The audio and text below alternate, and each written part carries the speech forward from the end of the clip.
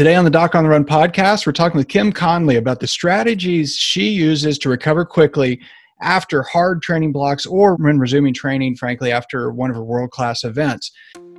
So the big question is this: how are runners like us, who don't like hearing doctors say, just stop running, who know that we simply have to stay active, how do we heal in a way that lets us stay strong, maintain our running fitness, and keep preparing for the next race, and still heal without making the injury worse? Well, that is the question, and this podcast will give you the answers. My name is Dr. Christopher Segler, and welcome to the Doc on the Run podcast. So I'm sure everybody listening to this already knows who Kim is. Two-time Olympic athlete, middle and long distance track star. And part of what I really find most inspiring about Kim is the way that she's pulled it out and come back in literally the final meters of some races to secure the win. In fact, my son was in middle school. He's doing this timed competition basically of a mile. And I played a clip from a race just showing like, okay, this is what a comeback looks like, Mm-hmm. And I think it's really important for people to get that kind of inspiration, but I would imagine is incredibly difficult to do. But Kim knows how to do that. So in 2012, the Olympic trials, she passed her rival, Julia Lucas, as I understand it, and then won literally in like the final meter by 4/100ths of a second. And that also allowed her to surpass the standard that she needed to qualify for the Olympics by only 21/100ths of a second. And then she did a similar thing in 2014 at the U.S. Outdoor Championships. And I think in that event, it was the 10,000 meter event, and you'd been leading for like 8 laps. And with 200 meters to go, I think was it Jordan Hasay? Yeah. Yeah, so she passed you. And of course, usually when a pass like that happens, it's done. But then you charged back and out sprinted her to the finish line, and you won the title. So that's the sort of stuff that I think is really unique that most people just cannot do, and to do it more than once is really remarkable. But not just that, Kim's really and truly a multifaceted runner. So most athletes, I think, are really focused on one thing, but she's been incredibly successful at a number of different events, including in 2015, won the USA Half Marathon Championship. Then Kim qualified for the Olympic Games in 2016, competed in the 5,000 meter event in Rio. So we're really fortunate to have Kim on the show today to share some of her strategies and tactics that have helped her stay fit, train hard, and obviously recover after all those hard workouts throughout her career. So Kim, welcome to the show. Thank you. Happy to be here.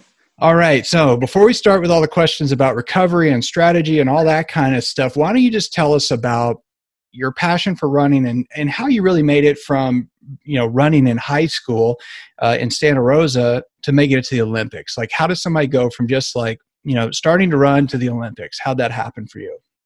Well, I mean, it really started with that word you just used, passion. I just wasn't a high school phenom by any stretch. I didn't go to the Foot Locker National Championships. Nobody was ever looking at me like I could win a state title. But I loved to run, and I wouldn't have used the word back then, but I fell in love with the process back then. And so I think that's been the foundation for me in the sport, is just being really happy to be able to get out the door and explore new places on foot. And then over time, I've refined my commitment to the details and kind of a commitment to like an excellence-based mindset. And so that's allowed me to continue improving year after year after year. And so I've never really had like a huge breakthrough in terms of time. But I did have a 16-year PR streak where I just like whittled away at my PRs just by a little bit every year. And so over 16 years, that really adds up. Yeah. And so, so I went from a decent, pretty good high school runner. But then, by 2012, 3 years after college, then in contention to make the Olympic team, at least in my mind, in contention. I don't think anybody else was expecting it, except for my coach and my mom. Yeah. But yeah, when I entered that Olympic trials in 2012, my PR was 5 seconds away from that Olympic standard. And so most people didn't expect me to make the team because they expected only people with the standard. But again, it was just a small PR, 5-second PR, and it got me under the standard. Well, so that has to be difficult, right? Like for anybody to PR in itself is one thing, but then to PR under the pressure of an event like that, seems like it would be more difficult. I mean, I would think, right? But obviously you did it. And, everybody at some time has to deal with some kind of uncertainty, adversity, whatever you want to call it, to make it to the finish line. But obviously right now with what's going on, there's a lot of adversity for a lot of athletes. A lot of stuff is up in the air. Races that have never been canceled, events, sporting events, professional events, all things that have gone on for nearly 100 years in some cases are being postponed or canceled because nobody knows what's going on. And but I would imagine that given anybody who has a 16-year streak of PRs has done a lot of races in a lot of places and has probably had to have something either changed or canceled on you last minute. And when you think back to all your various races that you have completed and competed in, what do you think of when you think about overcoming adversity or anxiety inducing change before one of those events that you had to deal with, what comes to mind? Yeah, I mean, there's a few examples that come to mind. So that 2012 Olympic trials race, for example, I had to get the standard in it. And so my coach and I had formed a race plan that involved me going to the lead and trying to push the pace and make sure the pace was fast enough that I'd be able to get the standard. And I didn't do a very good job of it. And so I got 3,000 meters in and looked at the clock and thought, oh, there's no way it's going to happen. And so that kind of as like a little micro event during that race, I fell apart. I fell back as far as 8th place, with 600 meters to go, because I just kind of thought of the Olympic dreams out the window. And then I regrouped and I let go of the Olympic dream. And I just thought maybe I could get on the podium. I knew I could get back into 5th place. Once I was in 5th place, I saw that 3rd place was possible. And so for the last 600 meters of that race, I stopped focusing on trying to get to the Olympics. And I just was focusing on getting on the podium. And in the process, that Olympic standard happened. So that was an important lesson for me, that sometimes when you're having those kind of anxiety induced moments, you have to let go of the big picture a little bit and just focus on what you can control right in that moment. That's not to say I always do it perfectly. So when in 2013, I went to the World Championships, they were in Moscow.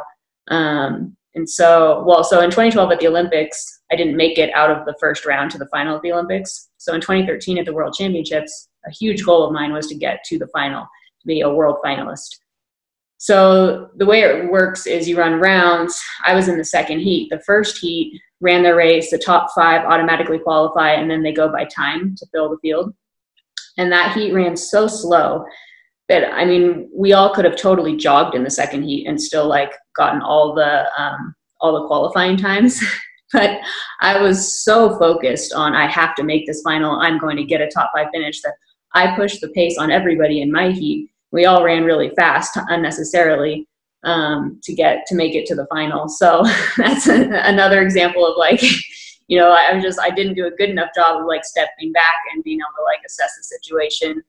And then in Rio at the Olympics, the Olympics can be very chaotic and confusing. And the morning of the race, I found out that my coach wasn't going to be allowed. He wasn't going to get the pass he needed in order to be in the warm-up area and doing all the stuff to get me ready for the race. So that was another example of oh my gosh, you're there at the pinnacle of the sport and competing in the highest moment, and then you feel like things aren't going the way you envisioned, and I really let it get to me. Yeah. Well, that happens, right? But that's part of competing. So yes. You have the mental part, you have dealing with all this uncertainty and anxiety and everything else, but then you have what's really the easy part, even though it's the part that seems difficult when you start training and stuff, and that's the training itself.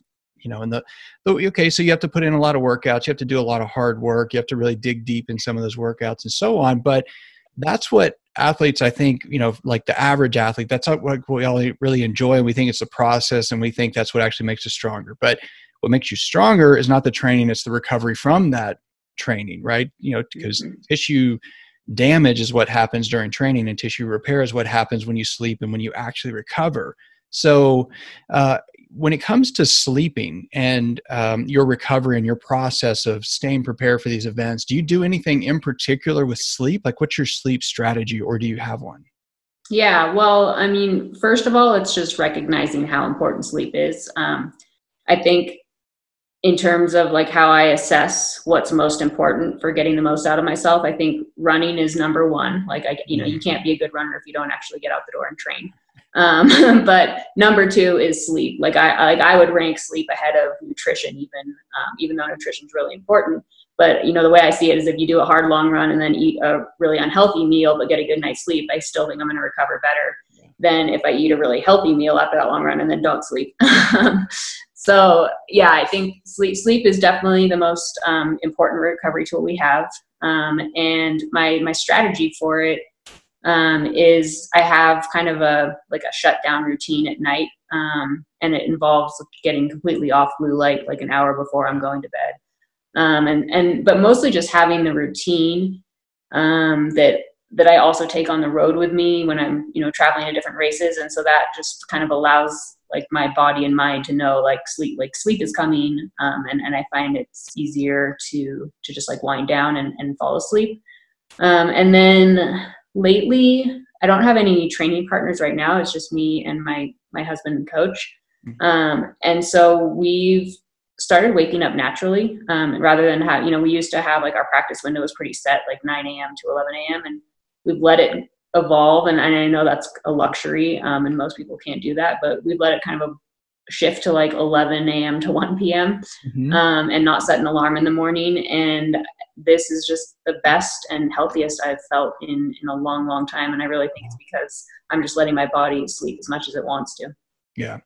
Okay. So then, like you said, most people don't have the luxury of just doing that. I go to bed really early and I usually wake up without an alarm, but I still have an alarm just in case, and most people do that. And so, but then aside from, when you're in this situation where you're a professional, world-class athlete and you can do that, does that shift at all or change when you're just like in your sort of like normal training mode versus when you're really in final preparation for something, like the Olympics or World Championships? Is there some way that you shift that stuff in your schedule around sleep, or does it pretty much just stay consistent? It stays pretty consistent. I think, so something I've learned that banking a lot of sleep is really good for me, and I seem to perform better when I've been sleeping a lot. So because I travel a lot to race, like a lot of road races on the East Coast and a lot of track races are over in Europe. And I used to really push myself to try to adjust to the time zone. And I think I made some mistakes along the way. I would do things like if I was going over to Europe to race, I'd be like getting up in California at 5 a.m., like trying to adjust before I went. And what I've found is I actually do better if I don't fight the jet lag so hard. And I just sleep whenever I'm tired, just sleep and bank that sleep. And then I seem to do better on race day. Okay, that makes sense. But it's interesting because I think so many people fear the jet lag and like thinking they're not going to be able to perform. But really, you can't really adjust for California to Europe. Yeah, exactly. It's too far, right? But but it's really important to be prepared in all aspects. And I know you said that like really sleep is in some senses many ways more important than nutrition itself. But you have to have really the base building blocks to repair any injured tissues. So what really are your nutritional habits? And since you started, really like over the past few years, since you made it to the Olympics and over this, period of time, what do you think you've changed, or how has your diet and your nutritional sort of strategy evolved over the last few years? Yeah. We cook a lot more than we used to. And that's, part of that is not wanting, because I've been a professional runner for 10 years now, and I want to keep doing it as long as I can. So I think if I were too rigid in my approach in terms of like limiting myself from certain things, that I'd burn out. That would be really draining. And so it's that striking that balance of like eating the things I want to eat and still being healthy. And so I found that if we're controlling the preparation, then I'm still making hamburgers and I'm still having pizza. And we're doing it our way. And so we make sure that it's healthy and done well. And then the quality of the ingredients, I think, is really important. And again, like I'm lucky to be in the position I'm in. My agent, recently secured a sponsor for me that it's called Wagyu Man, and it's Wagyu beef. And so, that's the source of red meat I'm getting right now, which is really healthy omega-3 fatty acids, and it's a great source of iron. It's Japanese, right? Yep. Yeah, exactly. Yeah. It's true. It's like not everybody can get it. I mean, I know. It's true. I know, exactly. It's very high quality, but that's kind of the emphasis we're pointing with my nutrition. Okay. Well, that makes lots of sense, but it's, again, controlling the variables that you can actually control, right? Mm-hmm. So it's more hassle to prepare your food, but you have full control over what you're actually putting into your meals, which is really key. So I've heard, over the years, I've heard lots of different athletes talk about all different kinds of things that they think of kind of as their like special strategies for recovery. Because if you don't recover faster, you can't work out as much without getting an overtraining injury. Some people it's naps, some people massages, all kinds of stuff. What do you really think of as the things that are really key to help you recover faster and maybe even decrease your risk of getting one of those overtraining injuries when you're really training hard? Yeah,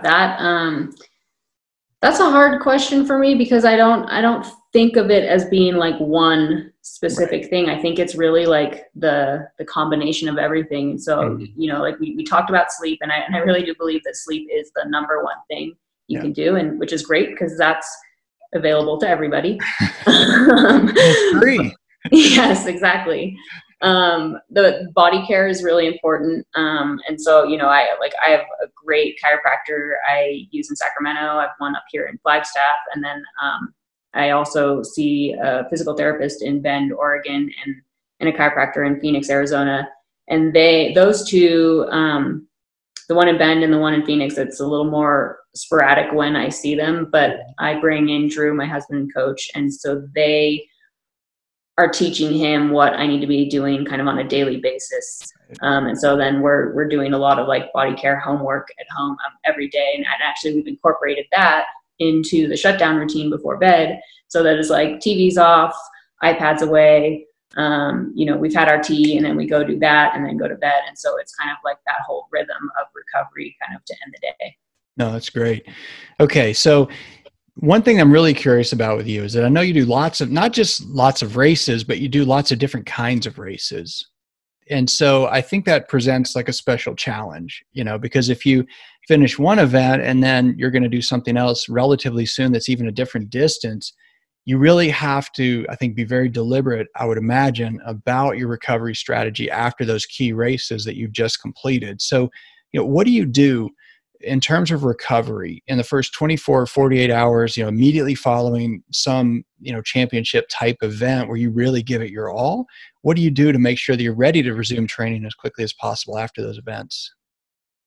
Well, first one is going for the cool down. So, I can't skip that after a race. I think that's really important. So it's cool down kind of in order, like chronologically. It's cool down, hydrate a lot. I usually have like a big thing of Pedialyte with me. Eat a meal. So, you want to get food in you to help with that, like muscle tissue repair, as soon as you can. Mm-hmm. And then the one that's really hard for me actually after my evening track races is sleep, because I have coffee 2 hours before I race to make sure I'm like fully alert and ready to go. But if it's a 9 p.m. race, then that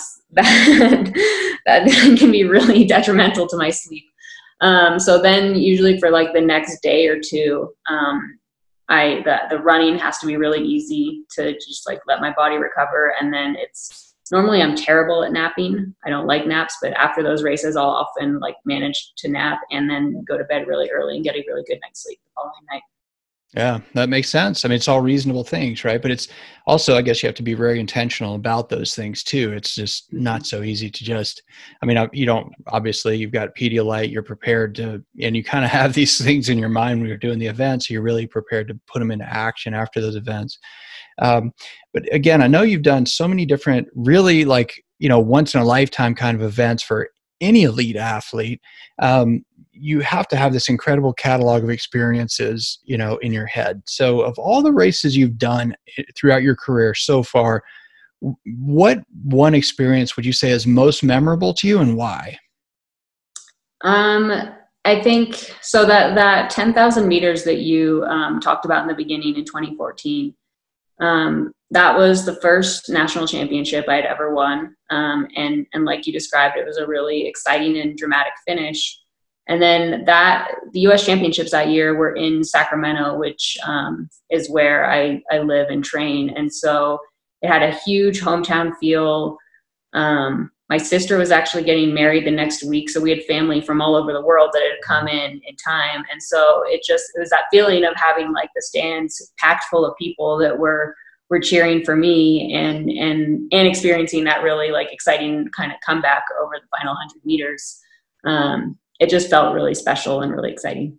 Yeah, I would imagine. And I know that you also still like, you grew up in Santa Rosa and you have this connection to Sacramento. And I think you go back and forth, right, between Arizona and Sacramento. And, yeah.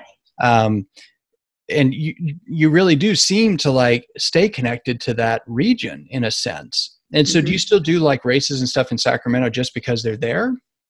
Or do you sometimes. Yeah. Yeah, it's we have some good races in Sacramento. I haven't done CIM yet, and marathon is marathon's a big undertaking. I've only done one, so we'll see about that one day. But I do like doing regional events, and I love getting back to Santa Rosa, if not to race, just to run in the parks and go to the Fleet Feet and see people. That's great. Okay. So what about now? Like in this current climate of all the uncertainty and all of that, nobody knows what's going on with what races and when, and everything's speculative at this point. But I would imagine that with your training and everything else, it's helpful to have something to work toward and be focused on. But what are you doing right now, like to stay motivated and to stay focused and to stay on track with your training? Yeah, this has been a really, really interesting time because there is nothing on the schedule and we don't know when it will come back. Right. But we talked in the beginning about how I had that kind of foundation of love just for running without there being like any outcome expectations. And what I found is that that's all still in me. And it's been a long time since I've thought about running in that way. But, being here in Flagstaff and going out on these trails and exploring some more single track that I might not normally do. And, if I'm worried about turning an ankle or something right before a race, it's actually I've been really enjoying a little bit of freedom to just have some fun with the running. And I haven't put pressure on myself to do any specific types of workouts or training. But what I found is that I just want to, and I'm actually running more than I was before because we're enjoying it so much. I'm 34 and I had gone through a phase over the last few years where I was kind of relearning how to manage the load on my body. I'd had some plantar fascia issues and some torn ligament issues in my feet from compensating for plantar fascia. And so, I incorporated some cross training and I was actually only running 5 days a week. And then when the gyms closed, I started running 7 days a week again, and it's gone really well. And so I've also been pretty happy during this time to, push myself a little bit out of my comfort zone in terms of training load again and find that I'm actually fine doing it. And so I think I'm adapting and I'm actually excited about what the future holds in terms of like being able to have a little bit of a higher training load than I was a few weeks ago. Yeah, that's fantastic. I mean, so I'm curious though, when you get these injuries, this is a really, really common thing. I see runners all the time. People call me for webcam consults and stuff, and they'll say, well, I got this issue. I got this, tendonitis thing that's really wrecking my training. It really hurts and so on. And then, you realize that, okay, well, this started with plantar fasciitis or something. And they'll say, well, yeah, but that's not a big deal. That just bugs me when I get out of bed in the morning. It doesn't interfere with my run. And like, no, you don't understand. If you didn't have the plantar fasciitis issue, you wouldn't have gotten this tendonitis issue, and then they're kind of at a loss. So like having been through that, if you had to go back and do it again, like would you do something differently through that whole scenario, or would you basically kind of do what you did before? I mean, do you Oh think that, man. I mean, it's hard to say, right? Because you're never going to be in the same circumstance again. And I find most people that get injured, they don't ever get that injury again, but like, the way that you dealt with it, did you just like try to train through it and then wound up in a worse circumstance? And, I mean, that's all I'm asking really, is that like, do you think you're better at recognizing what is really a problem and dealing with it head on, as opposed to just kind of waiting to see if it blows up, or what do you think? Yeah, I think learning, I mean, a soft tissue injury like that, it doesn't seem to work. I've tried everything. I've tried completely taking time off. And then I've tried just plowing forward and ignoring it to see if it would go away. And I don't think either of those are the answer. They haven't been for me. Yeah. And so it's learning how to manage the appropriate load. And I certainly am not an expert, but yeah, I mean, I think what's been interesting about this time period, especially with the plantar fascia, because it's gotten so much better since COVID-19 broke out, which, and I think part of it is like, well, the races aren't on the schedule, so I'm not quite doing the intensity of training, like on the track, putting on spikes. And so this is kind of an interesting window in terms of like, whoa, my mileage is going up and I feel great. So I'm running more, but it's just a different type of running. And that seems to be better for my body right now. Yeah.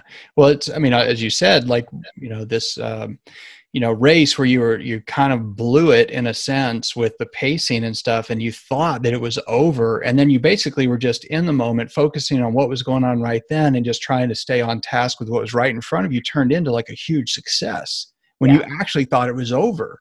Yeah. And right now it's interesting because you're running 7 days a week now. Yep. You're running more mileage, but it's far more enjoyable in some sense, the running that you're doing right now, and your body's responding in a way that's really positive. Yeah. Right. And it's so interesting because there is no one solution for anybody. Like, no matter who I see with an injury, everybody thinks that if they call me and they say, well, I have this issue, they think I have the answer for that issue because I only treat runners. But the deal is that there is a right answer for everybody, and it's different because everybody is different. Yeah. And there is no one answer. It's just if they haven't found the right answer yet in most cases, but it's very difficult to come up with that sometimes. But there's a solution for everybody. Now, there was a quote that I saw you posted on Twitter from John Muir, right? I know that our bodies were made to thrive only in pure air and on the scenes in which pure air is found. Now, obviously, like where you are right now, or you get to train, there's a lot of that. But how did that quote come to you, and why did you decide to post that? I mean, can you tell us what's really behind that quote and the significance of posting it now? Well, yeah, I mean, at the time when I posted it, it was in appreciation of being able to get outside and explore new places here. And, I feel really lucky, like that my sponsor New Balance is they're kind of like their values right now are about like stay active, take care of each other. There isn't this like technically my job is to race in New Balance, and I don't know when I'm going to get to do that again. So that is a little bit worrying, but they've just been really supportive in terms of like spreading this message of, just get outside and, and discover things about yourself. And so I was kind of speaking to that, the appreciation of the ability to do that. It's interesting since I put that out to have seen how so many cities around the world now have cleaner air because there are, fewer people out.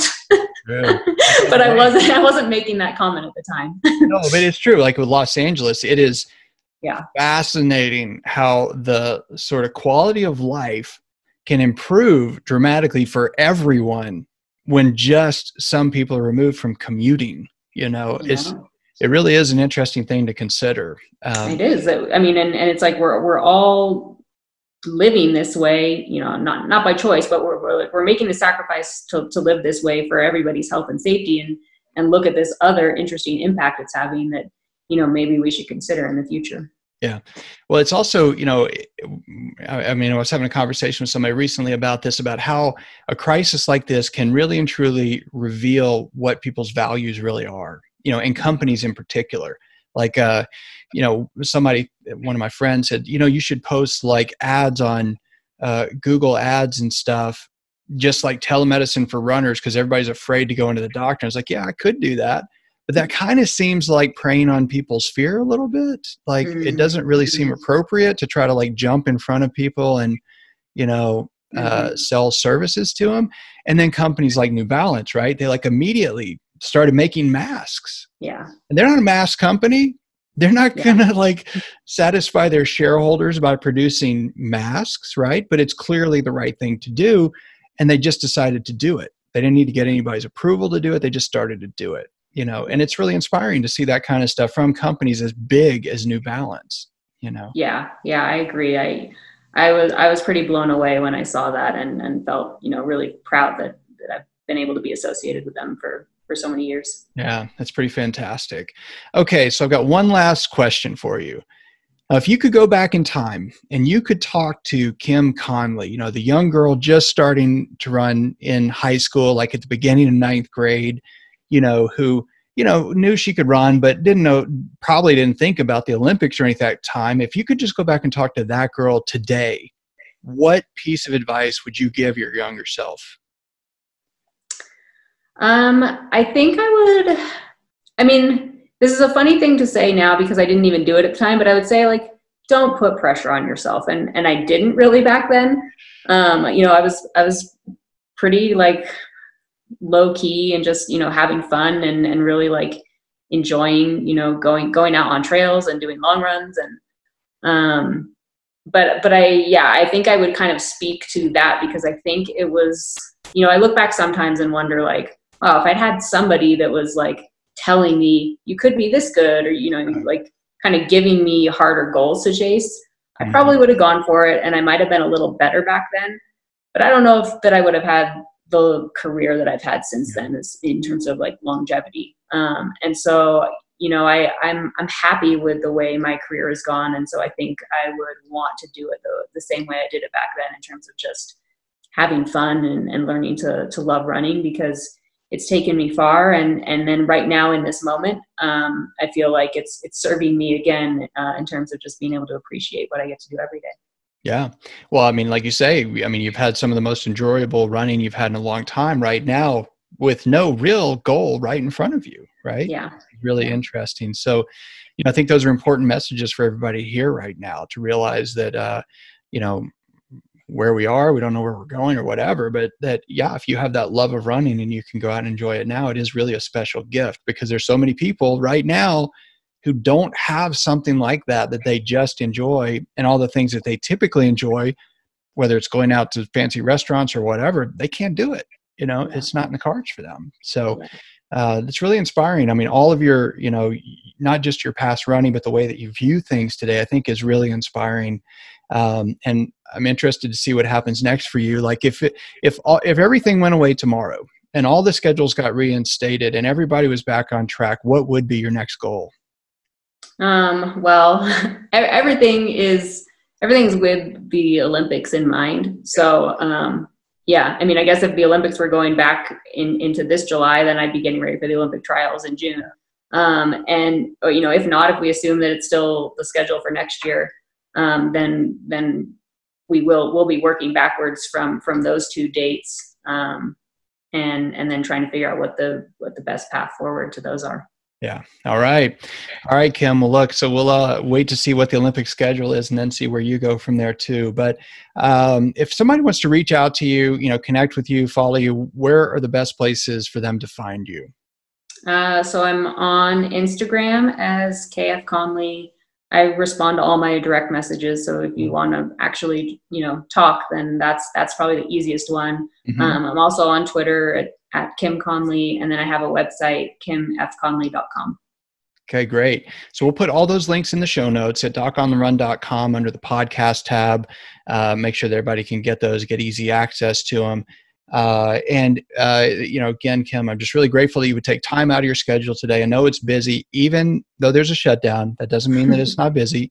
In fact, a lot of people, it seems much busier for some interesting reason. But I am glad that you could take the time to come on here today, and we'll look and wait and see what happens with you and the Olympics. So again, thanks so much for coming on the show today. Cool. Yeah. Thank you so much for having me. It was truly an honor to have Kim on the show today. And before you go, I just want to mention one other thing. If you have an overtraining injury, if you think you have an overtraining injury, if you've been recovering from an injury, the most important thing you can do is track your pain. I've written a couple of books on this. I've provided a lot of information on podcasts about this. But the one thing you really need to do more than any other is stay focused and do something specific every day to make sure that you understand whether or not what you're doing is making you better or worse. And that all starts with tracking your pain. So go to the show notes for this episode, download the pain journal. I made it for you. It's the Runner's Pain Journal. It shows you exactly what to track, what you should chart, and then you can use that to see whether or not your condition is actually really improving, or if it's not. And if it's not, then you have to do something different. But if it is improving, that helps you understand how you can start ramping up your activity so you can keep running and get back to all of your running goals a whole lot faster. Go check it out. Go to the show notes, docontherun.com. It's free and you can get it there now. If you have a question that you would like answered as a future edition of the Doc on the Run podcast, send it to me, and then make sure you join me in the next edition of the Doc on the Run podcast. Thanks again for listening.